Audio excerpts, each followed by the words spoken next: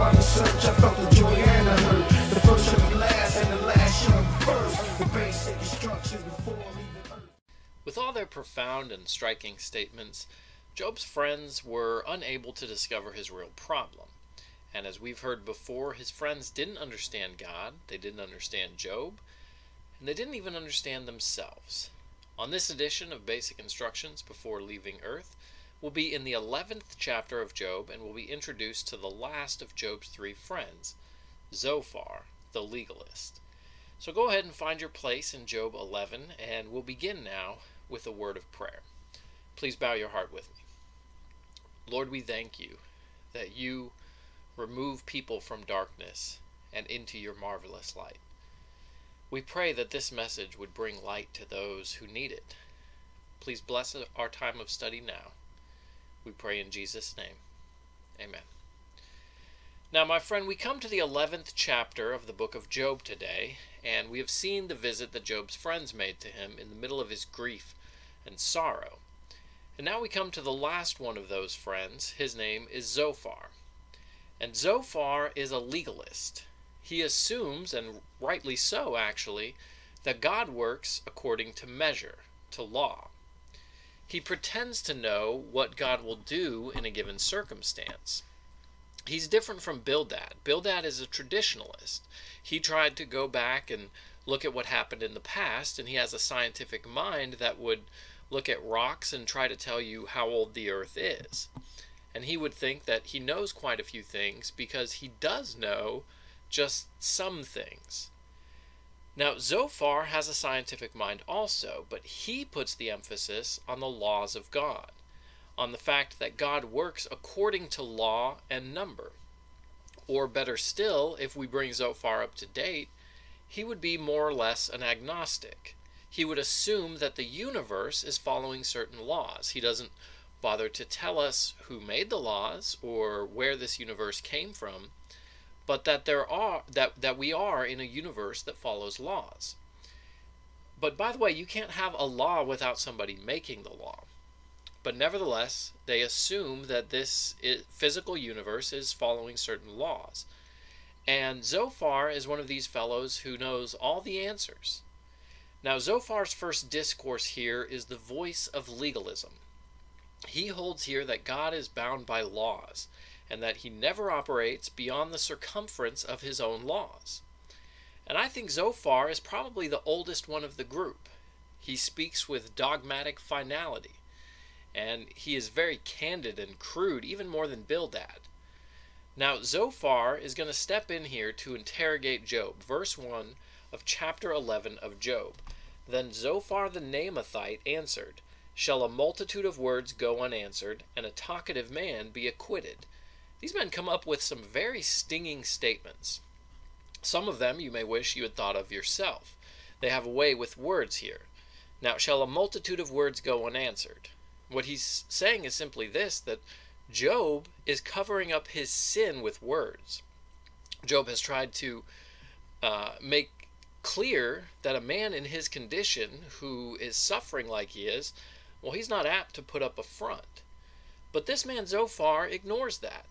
And he says, shall a multitude of words go unanswered, and a talkative man be acquitted? He says, Job, you're trying to talk your way out of the situation. Now, there are some men that do that. They're able to talk their way out of a situation, able by a clever manipulation of words. And you know that's the way some lawyers win cases in court. Just the cleverness of the lawyer and not justice being done at all. Now, this man goes even a step further. He said that Job has earned a rebuke because he was still claiming that his sin had not caused his problem. And evidently Zophar feels like he's the righteous one who should issue Job's rebuke. Listen to him, verse 3. Shall your boasts silence men, and shall you scoff and none rebuke? In other words, he's accusing Job of being a liar. Not only a hypocrite, now he accuses him of being a liar. And that's more crude than Bildad was. Bildad, you remember, called him a hypocrite, but he never called him a liar. Now verse 4. For you have said, my teaching is pure, and I am innocent in your eyes. Now this man Zophar is going to take the position of an insider.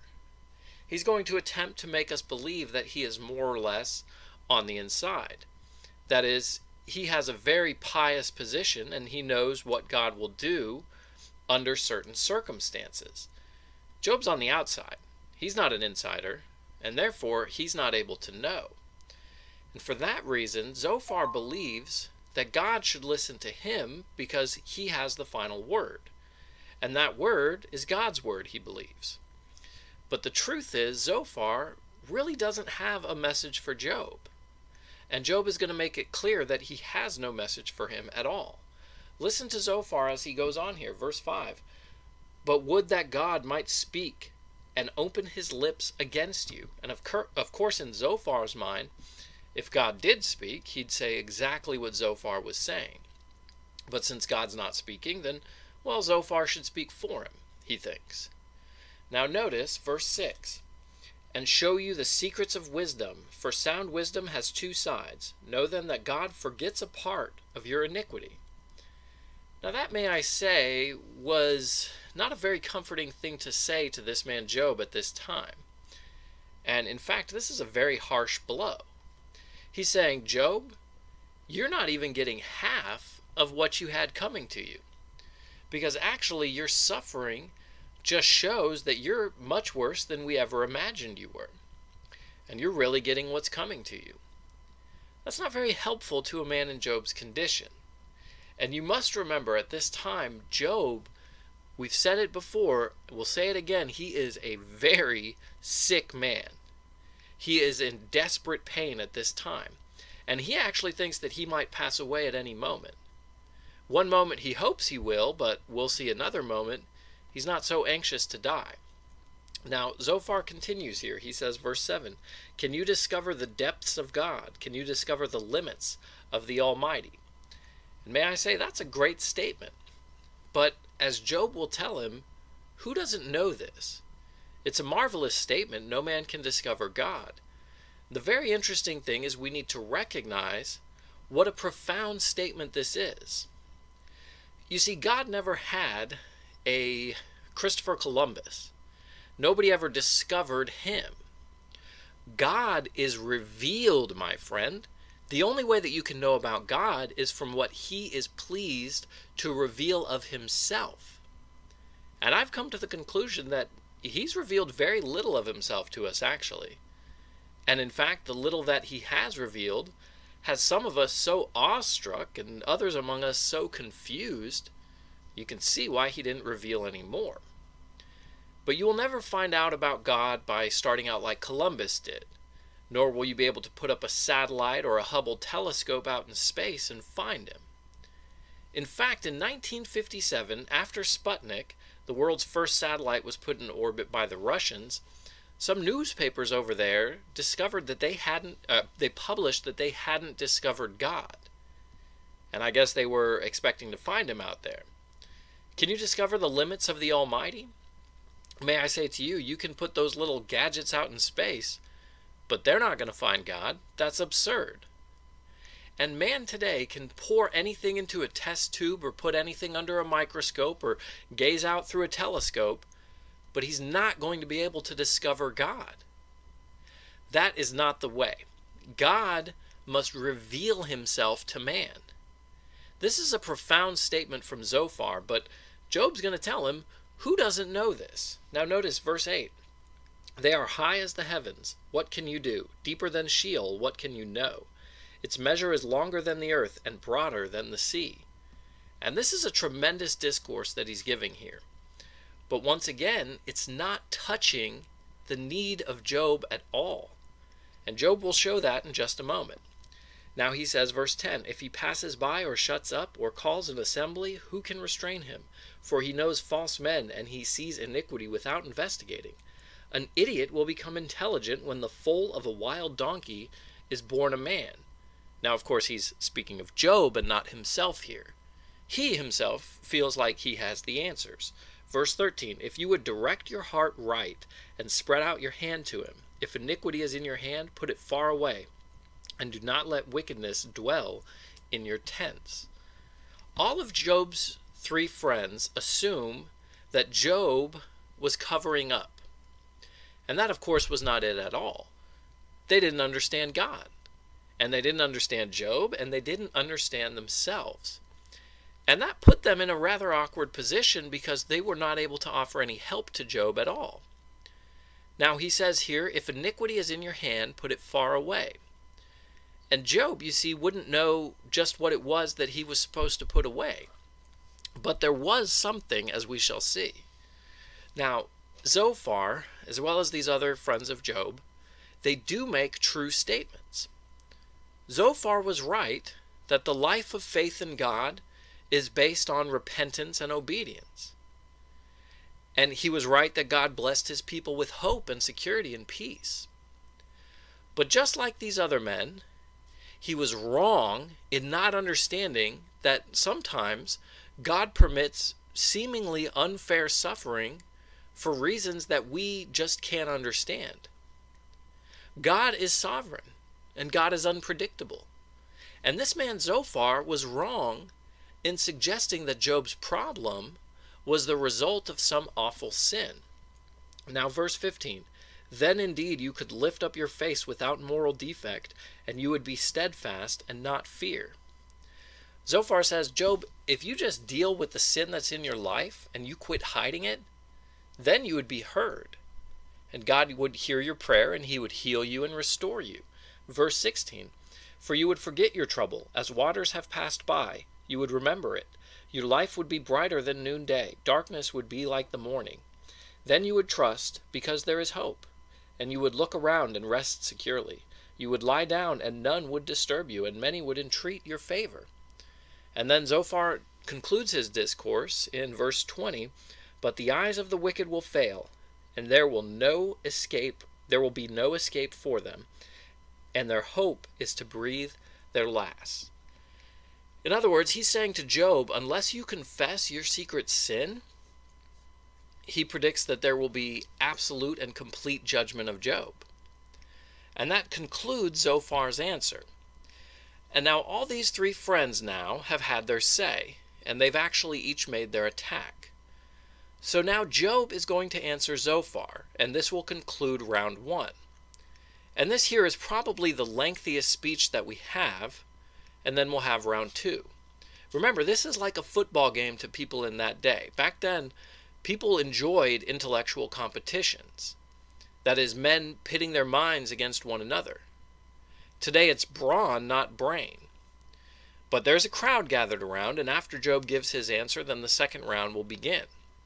Now let's listen to Job here, because we're now going to be able to draw some conclusions which I hope will be of great benefit to us, because that's the purpose of this discourse, and the purpose of this book being in the Word of God. God has a message here for us. Now let's look here as we begin Job chapter 12, and I'm reading verse 1. Then Job responded, truly then, you are the people, and with you wisdom will die. Now that's a sarcastic statement, my friend, and it's a pretty good one, I must say. Job says, well, you fellows act like you have all the answers. Verse 2, truly then, you are the people, and with you wisdom will die. But, he says, but I have intelligence as well as you. I'm not inferior to you, and who does not know such things as these? They're acting like Job is a simpleton, and they just have all the answers. But these men have not spoken into the situation as it really is. And as we go along in the discourses, we'll notice this, and at this point I'd like to call your attention to it so that you can watch for it. Because here is something, my friend, that is important for us today. In place of leading Job to self-judgment, they only ministered to a spirit of self-vindication. In other words, they make an attack upon Job, and he comes back and defends himself. And as a result, they actually did not really introduce God into the scene. They mention God, but they do not speak of a God of mercy and of grace, but only a God of law. And he is a God of law, but he's also a God of grace and mercy as well. And they said some true things, but they didn't give Job the truth. They brought in experience and tradition and legality, but they didn't bring in the truth, you see? Now, what's happening is just simply this. When they made their indictment of this man Job, it caused Job to defend himself. Job is saying that he's right. And the minute that Job said he's right, we'll come to this later on, but that by justifying himself, he's no longer justifying God, you see? And up to this point, it looks as if Job has actually been saying that God is wrong, and God is the one to be criticized. And that's the position that a lot of people take today, even a lot of church members. Now, these friends should have led Job to condemn himself and to vindicate God. And that is something very important. We'll see more of that because that is going to be the backbone of all of this. All of these utterances here show how far Job was from that true brokenness of spirit and humility of mind which always flows from being in the divine presence. His friends never got him into that place where he could say, as Paul said in Romans 7:18, "For I know that nothing good dwells in me, that is, in my flesh. For the willing is present in me, but the doing of the good is not." There are too many Christians today who boast about who they are or what they've done or what they give.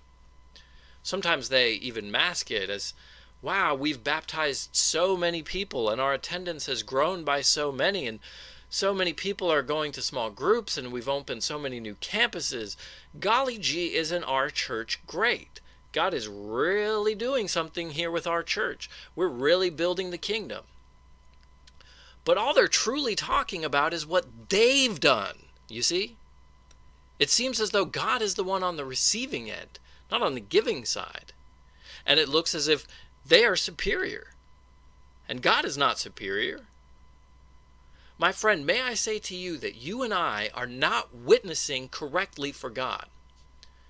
And I don't care how many people you invited to church last week or how many people you stopped at the grocery store and told them about Jesus. You and I are not truly witnessing until we take the place where we are condemned and God is vindicated. God is to be praised and God is to be honored. Now, this is tremendous here in this book. Now, let's move on in chapter 12. Job is a very sick man. And he's in a weakened and painful condition. But I tell you, he's standing up to these men now. He says in verse 4 now, "I am a joke to my friends. The one who called on God and he answered him. The just and blameless man is a joke. He who is at ease holds calamity and contempt as prepared for those whose feet slip." In other words, he's saying, you fellows are in a comfortable position. And you're able to give me advice, but I'm slipping. I'm falling. And you have no word for me at all. Verse 6, "The tents of the destroyers prosper, and those who provoke God are secure, whom God brings into their power." Job is now refuting their notion that the righteous always prosper and the wicked always suffer. It doesn't always work out that way. And Job reminds them of that. He says, hey, God allows thieves and sinners to be prosperous and secure. So why not believe that he may also allow the righteous to suffer? Verse 7, "But now ask the beasts and let them teach you, and the birds of the heavens and let them tell you, or speak to the earth and let it teach you, and let fish of the sea declare to you. Who among all these does not know that the hand of the Lord has done this, in whose hand is the life of every living thing and the breath of all mankind?" Job now shows that he's also got a scientific mind. He points them to nature. He says, hey, don't forget about survival of the fittest. Job tells them to look at the animals and the birds and the earth and the fish.